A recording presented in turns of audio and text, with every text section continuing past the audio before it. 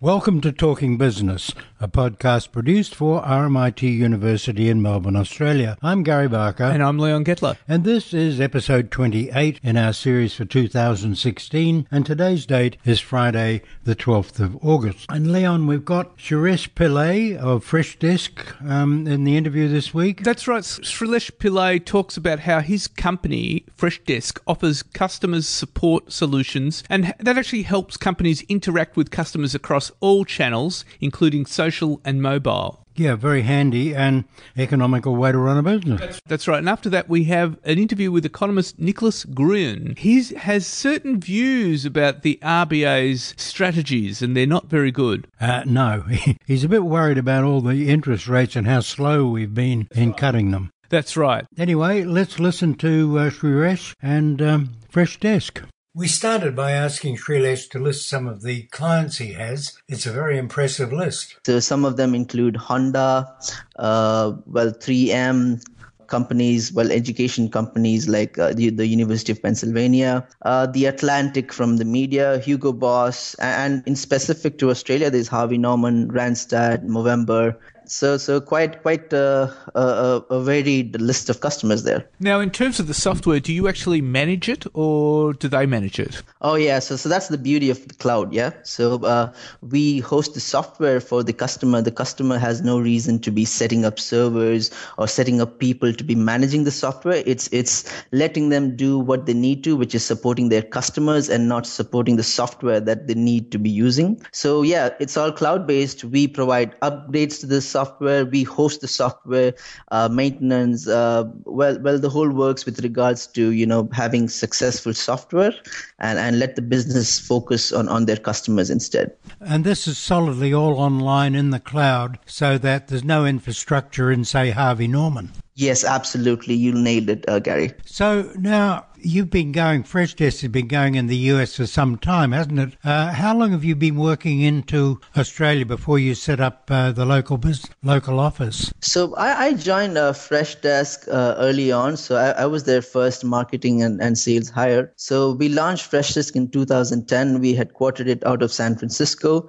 And so it was basically San Francisco and Chennai. So the two offices launched in 2010, and right from day one, we were global. In fact, the very first customer that Freshdesk had was Atwell College from Perth, which is Australian. So in terms of, setting up offices in Australia, that's been a year old now, but we were always global from day one, including our very first customer from Australia. So with regards to other offices globally, there's most recently an office in Berlin, there's one in London, San Bruno, and Chennai, apart from Sydney. Yeah. So taking the local example with Harvey Norman or Movember, they would be the voices on the line, or they'd be the text on the chat rather than Freshdesk itself, wouldn't they? Absolutely. So Harvey Norman, they've got their own customer support reps. They've got their own people who sitting behind either chat or maybe the website forms. There'd be website contact forms. So the team there, they probably support their customers, but the software that they use to manage these interactions via the form is through Freshdesk. Tell me, what does software actually do that traditional customer support doesn't do? Yeah. So right from day one when we began, so it was two things. So one is we wanted to be 100% on the cloud. And the other was we wanted to be multi-channel from day one. When I say multi-channel, it's about, it's not just traditional email and phone. So customers today are reaching out via Twitter, Facebook, sometimes ranting out over community forums. So Freshdesk from day one wanted to be that multi-channel system that would bring all these interactions that customers would choose, wherever they prefer. So when customers reach out over phone or email or Twitter, Facebook, community forums, maybe a website chat. So Freshdesk is different in the sense it brings all of these interactions, regardless of the channel, into one box so that customer service teams inside various organizations have the complete 360-degree view of the customers. Customers don't end up repeating themselves. I reached out to a Twitter, I reached out to a blah blah. So the customer support rep has everything that they need right there on one screen. Well, this is a beautiful part. So that means that the customer, like a Harvey Norman, doesn't necessarily need a social media manager to monitor what's being said about them on Twitter, because it's all coming in through Freshdesk. They might need a social media manager, but in terms of the customer service standpoint, if they've got someone who's reaching out for help, so the customer service teams can see this person, but the social media manager would probably need, have a lot more going for him. For example, he'd want to know, what's the positive mentions about Harvey Norman over the past 1 month versus the previous month. So there's more marketing involved, while anything support related, anything help related, customer service teams have a Freshdesk to be on top of. So how scalable is all this, Shrilesh? I mean, Harvey Norman is pretty big. It's got a lot of stores around the place and big warehouses. But what about somebody like an online store that might have pretty good turnover, but it's pretty small, in fact, 10 or 20 people? Can they get into your area? Yeah, absolutely. So to be honest, so Freshdesk, a 60% of our customer base is small and medium businesses. And I suppose that's the benefit of the cloud. It's scalable. So the way we price is based on support reps using the software. Yeah. So it's not limited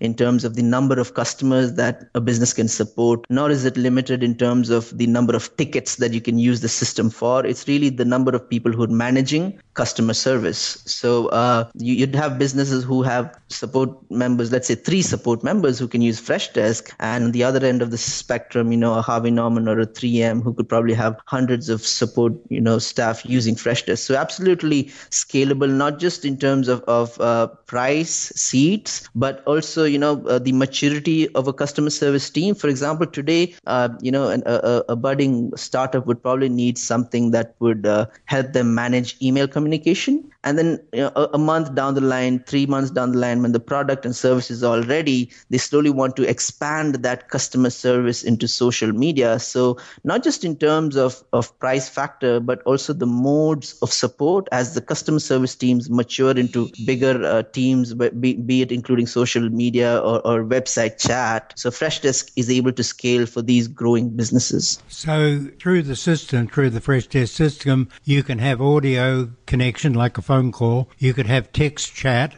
Where's it going beyond that? Would you ever get into the area of being able to actually have a video link between a customer and a support person? Absolutely. So Freshdesk, over the past year and a half, we've acquired 5 companies, of which one is OneClick.io. So this is a capability that we're very soon going to be bringing inside Freshdesk. So if there's a customer who'd like to, immediately start a video chat through the Freshdesk platform, the customer service rep can very able to do that. But by the way, we already integrate with Google Hangouts. So if you have got a customer who's using a Google domain and has Hangout enabled, a customer support rep could actually start a Hangout right there from the ticketing system Freshdesk with the customer. But we're going beyond this, not just limiting it to Google Hangout, but we're having our own, we're integrating OneClick.io into Freshdesk so that this ability is there regardless of, what channel, what device the end customer is using. So it's also platform agnostic, isn't it? You can use, as you say, Google Hangout, or you could use a FaceTime or a Skype or something like that. Absolutely. So while FaceTime is yet to be included in the product, now here's the beauty of it, right? So unless the customer has a FaceTime, he'd not be able to chat with the customer support rep. But what we're going to do is integrate solutions inside Freshdesk, which would enable a video hangout regardless of what the customer is using. He'd probably just need an internet browser. Yeah, and that's the ideal thing. You're totally agnostic and good connection all the way, isn't it? Absolutely. Yeah. And that's, I guess that's the benefit of the cloud. And today, with an internet connection and the internet browser, businesses are able to do tremendous gains out of just sitting there from one particular office. So how's the pricing work, Trilesh?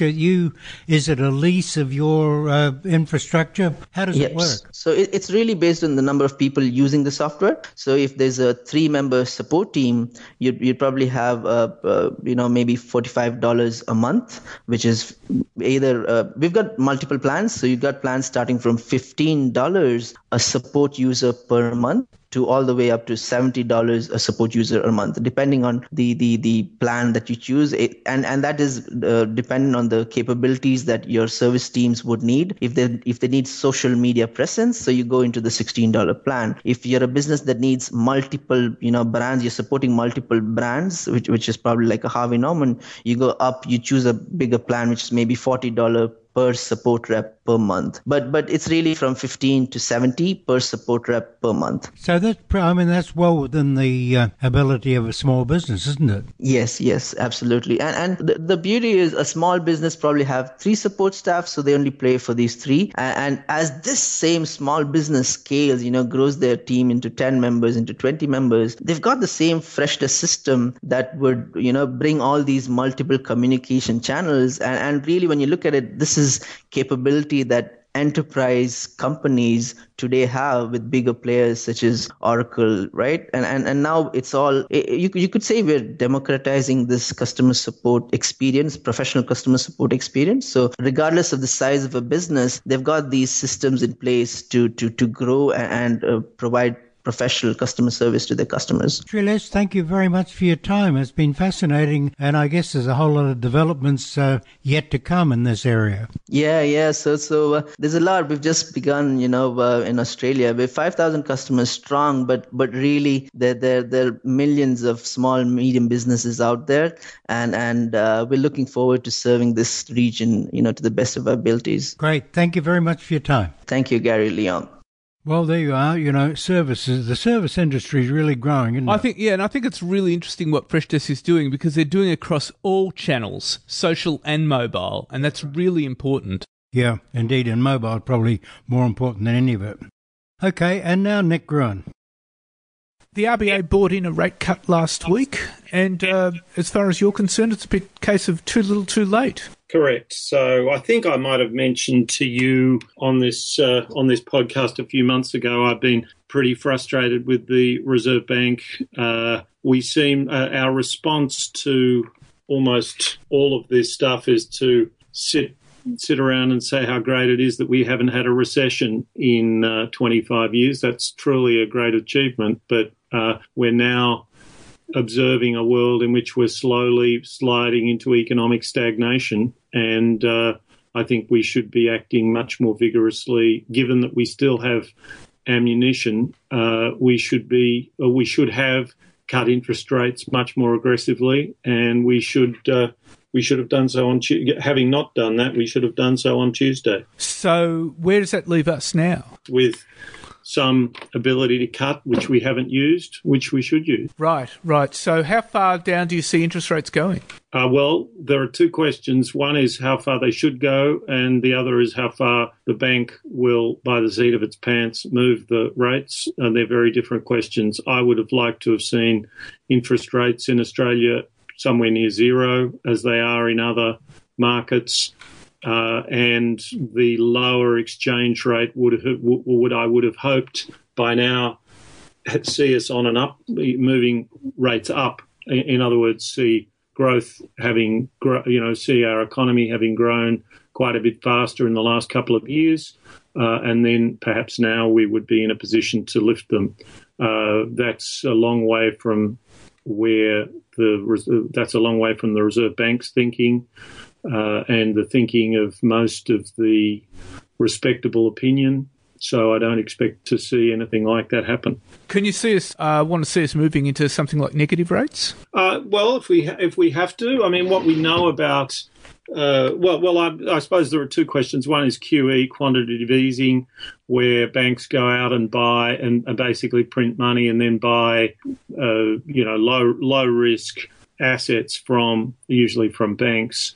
And the other is going to negative interest rates. Both of them have their limits, as we've found out. I guess negative rates, we've surprised a little that we've been able to get away with that some central banks or some governments have been able to get away with negative rates. Obviously, you can't go very low with negative rates because people will just hoard cash on which there's a zero rate. But yeah, I don't see any great taboo. I don't think we should have any great taboos on either. But it's much better to try as vigorously as you can to avoid that world, because that world, as we are seeing, is a very difficult world to get out of. Well, the issue is, though, that, Japan is one country that's had close to zero rates. It's now at negative rates, and there's been no sign of pickup in the Japanese economy at all. So what good would cutting interest rates do?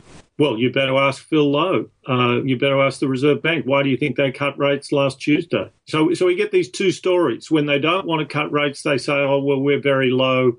We're at very low rates and, it won't have much effect. And then they feel forced to cut the rate. And then they say, here we are, we've cut the rate. So obviously it has an effect. It's likely to have its largest effect probably via the exchange rate, which is exactly the effect we want. We want to move resources out of we've had a huge amount of resources investing in our mining sector, and all of that's come off, and we want resources to go into exports of services and manufactures elsewhere and so on. And the way to do that is have a lower exchange rate than we've had. After all, it was massively overvalued during the boom. That's done some damage to our industry structure.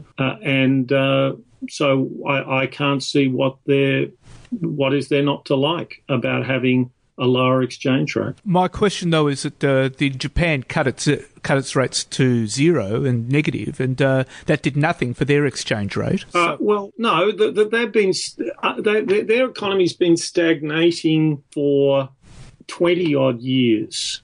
So yes, it's perfect. This is what I was saying. Once you get to zero and negative rates, you're in a world in which, to use the expression people tend to use in this context, in which you're pushing on a string. So that's true. So there's difference between.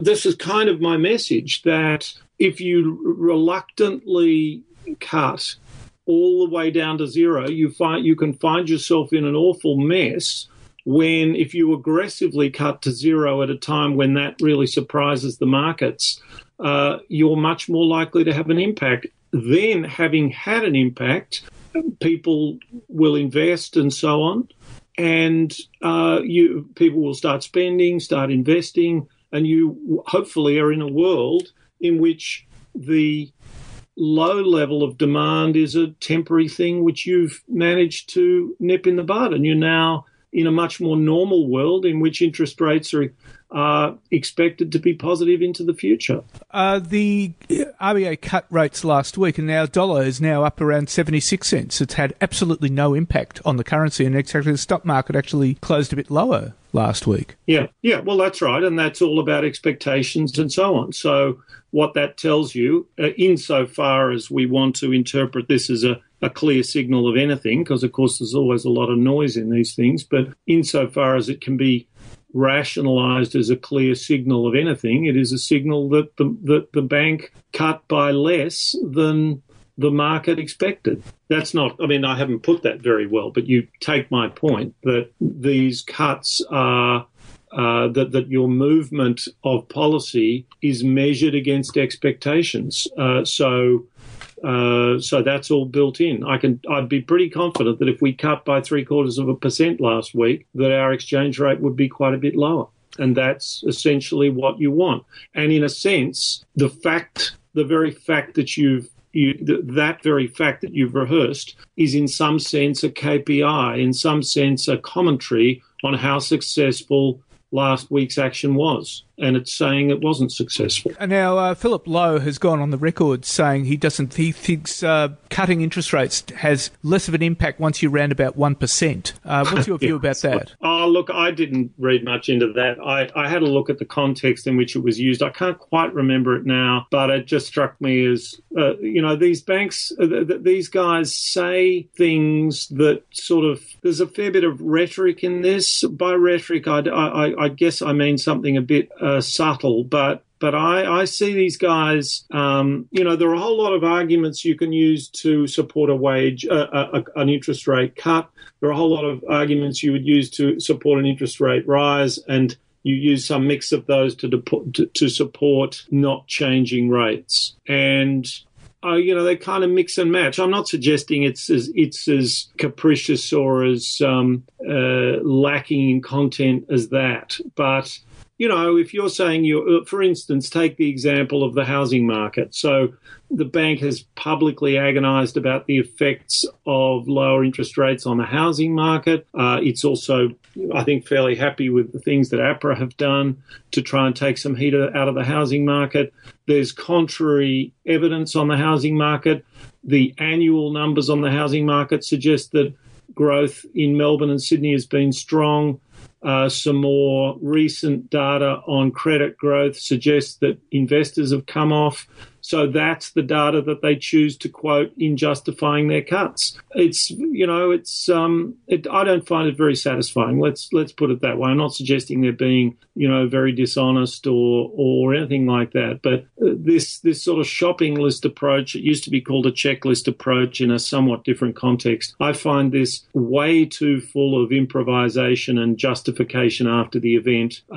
As I see it, the bank has been kind of forced into cutting rates reluctantly, and then it produces these arguments to justify it. And I just don't find myself convinced by the arguments they use, and they simply haven't addressed many of the kinds of ideas that I've put before you right now. So, in effect, you're saying the RBA has been pretty much flying by the seat of the pants. I've said that in the past, and in a sense, I don't want to suggest you can do anything but that. I mean, I don't want to suggest that this is not full of judgment and really improvisation. But the Reserve Bank has about 200 people staff, and they could have released some models. They could have said, well, here's the arguments that I've been putting to you. Here are the arguments we're using about the need, the undesirability of having low interest rates, at least of us cutting interest rates. Here is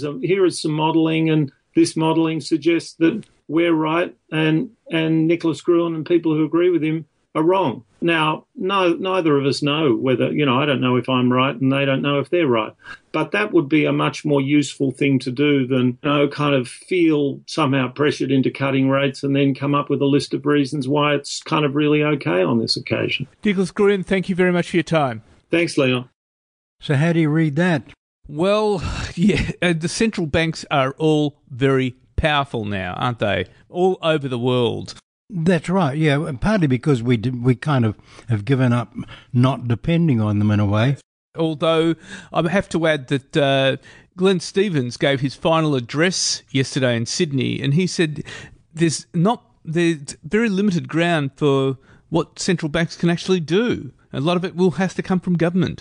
Yeah, I think that's right. But then as Nick says, you can drop the interest rates, you can even go to zero, but you've got to do it early. So there's some effect. That's right. And we missed the bus. Exactly. And now the news, Leon. First of all, Chinese exports have seen a further decline in July, adding to concerns over the global economic outlook. Exports fell by 4.4% compared to a year earlier, a slight improvement over June's 4.8% drop, but it's still worse than analysts expected. At the same time, consumer prices in China grew less rapidly in July as increases in food and costs abated, and that gives authorities more room to ease monetary policy in the world's second largest economy. China's consumer price index rose 1.8% year over year in July. That's down from 1.9% in June. And this was the third consecutive month that the key inflation measures lost speed, putting it further below the government's 3% ceiling for the year. So they're really having a lot of issues with deflation there. Yeah, and that adds to the anxiety over the size of the Chinese debt. It's enormous. Absolutely. We don't really know how big it is. Absolutely, and it keeps getting bigger and bigger. Well in the trillions. That's right. Now, Treasurer Scott Morrison says national security will be a key focus in any decision on selling Ausgrid, which is the nation's biggest electricity security grid, to a Chinese consortium. Now, Mr. Morrison said a decision on selling a 50.4 stake in Ausgrid for $10 billion, basically giving the Chinese a 99-year lease on half of the major New South Wales power distribution network, which supplies more than 1.6 million homes and businesses in New South Wales. He says it's imminent. Now, the deal is critical for the Baird government, which had a platform in last year's New South Wales election promising to use sale proceeds to fund the state's biggest infrastructure building program since the Sydney Olympics in 2000. Now, the two Chinese bidders, the state-owned State Grid Corporation and Qingkong Infrastructure Group, which is registered in Hong Kong and part-owned by billionaire Li Ka-shing, are waiting for clearance from the Foreign Investment Review Board. Now, Mr. Morrison said former ACO chief David Irvine had been appointed to the FIRB board to help identify security threats, and the decision is politically contentious, Gary, because it comes after the controversial lease of Darwin's Port to a Chinese-owned company, the government approving the Kimberley Ords cattle station sale before the election, and the rejection of the sale of a Kidman cattle properties over security concerns. And concerns about the sale have already been raised by One Nation leader, newly elected Senator Pauline Hanson, South Australian Senator Nick Xenophon, and Independent MP Bob Katter. My reading of it is they won't approve it. Absolutely not.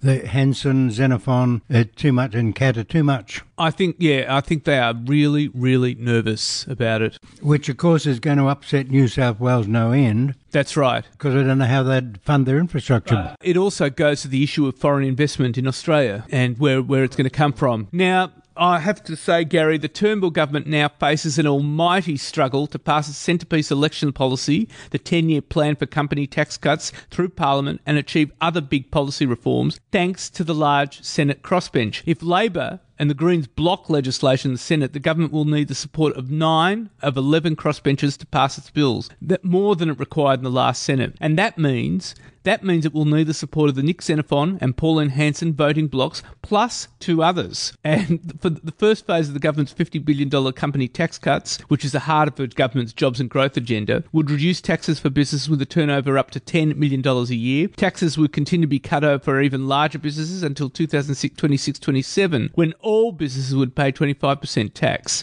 Now, Labor and the Greens only support tax cuts for smaller businesses. Senator Xenophon says he supports the tax cuts for businesses worth up to $10 million. Ms Hanson has indicated she supports small business tax cuts but remains unconvinced about the tax for big business. And Jackie Lambie says big business tax cuts would benefit foreign shareholders rather than Australians. So I think they've got a big problem. That's right. Look, I don't think it's going to get through, and that's going to have enormous implications for this government. Well, yeah, and for business generally, because it'll just turn people off. That's right. But this was the centrepiece of the government's election platform. Yeah. So anyway, the ANZ job advertisement series shows job advertisements fell by 0.8% in July, the first decline since April, and it might reflect heightened uncertainty. Annual growth in job ads has slowed to 6.9%. That's down from 8% the previous month. And that has implications for the employment figures looking forward. Cutting interest rates to a record low 1.5% last week had a muted impact on consumers, according to the Westpac Melbourne Institute Index of Consumer Sentiment. The latest figures show the index increased by just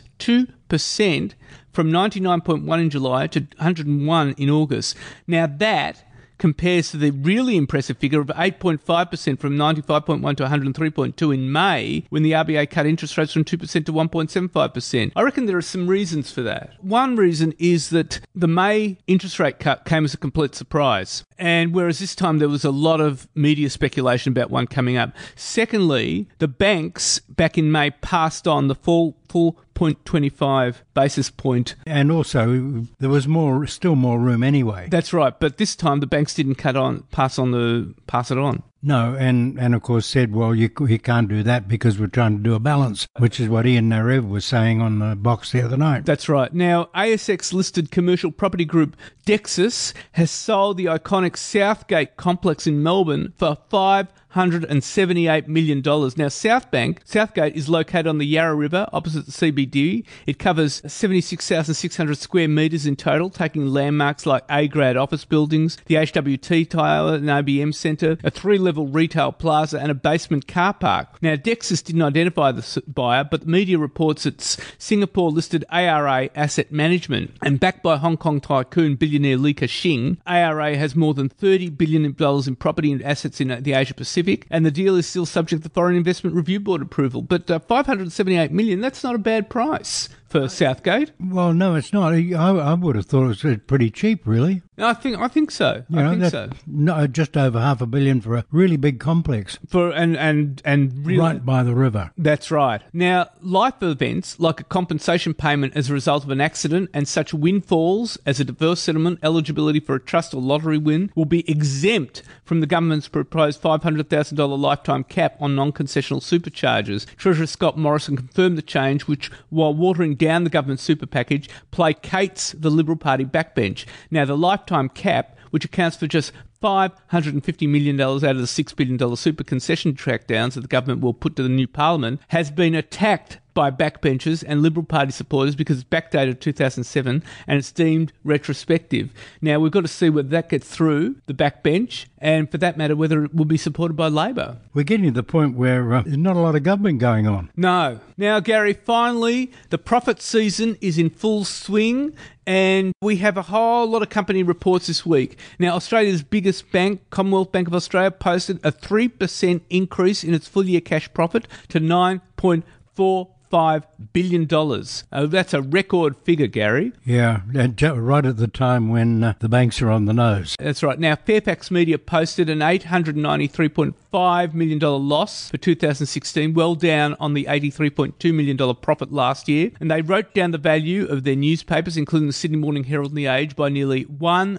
billion. That did most of the damage to the bottom line. AGL Energy posted a full-year net loss of $408 million, taking into account impairment charges related to the company's exit from gas exploration and production, and the result was down from a $218 million profit in 2015, but underlying profit for the year to June rose 11.3% to $701 million. Computershare posted a net profit of $157.3 million, that's US, in the year through to June, up 2% on the US $153.6 million figure a year before. Bendigo and Adelaide Bank reported a modest fall in its full-year earnings, down 2% to $415.6 million for the year to June. Underlying cash earnings rose 1.6% to $439.3 million. Australia's second largest listed investment company, Argo Investment, reported a 5.2% side in profit to $216.3 million for the year through to June. Revenue there fell 5.7% over the period. Macquarie Media, which was created out of last year's merger of Fairfax Radio Network and Macquarie Radio Network,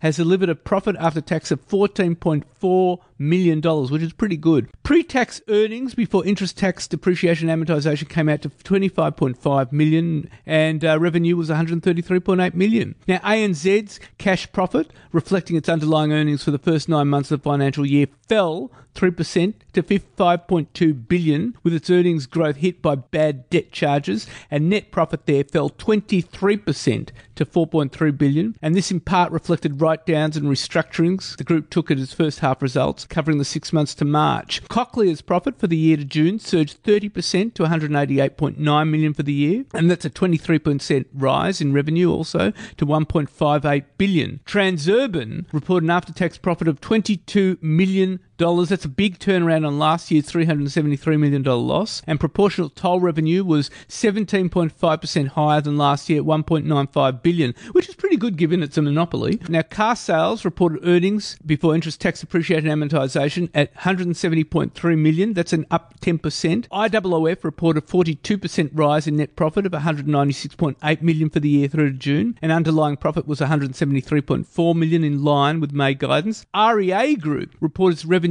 growing 20% to $629.8 million, with its earnings before interest, tax, depreciation and amortisation up 22% to $347.3 million, and net profit growth of 16% to $214.5 million. News Corp's full-year earnings dropped about 28% to $684 million. That's about $894 million Aussie. That's down from US $945 million a year ago.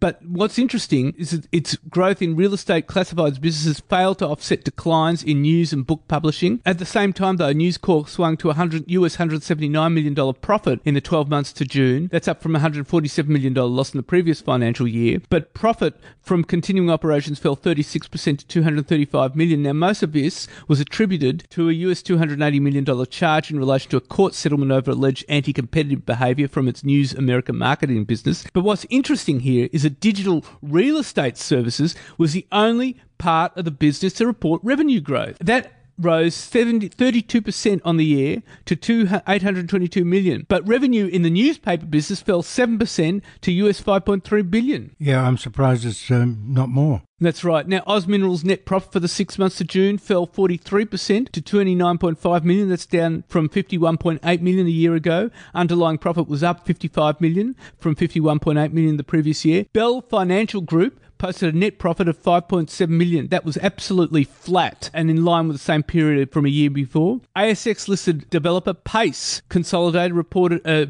1.5% drop in profit after tax for the financial year to June 30 to $86 million and a 6% decrease in revenue to $378 million. That's down against last year's figure of $406 million. And that's it for this week, Gary. Good, Leon. It's looking at those figures, the economy's not in terribly bad shape. No, some of those figures are pretty good. They are. That's right. And that's it for this week, Gary. And next week we have Ben Pfisterer, who's the Australian country manager of Square. Yep, and Square's very interesting. That's right, that's right. In the meantime, you can keep in touch with us on Twitter at Talking Biz or on Facebook. Stay safe, and we look forward to talking to you next week.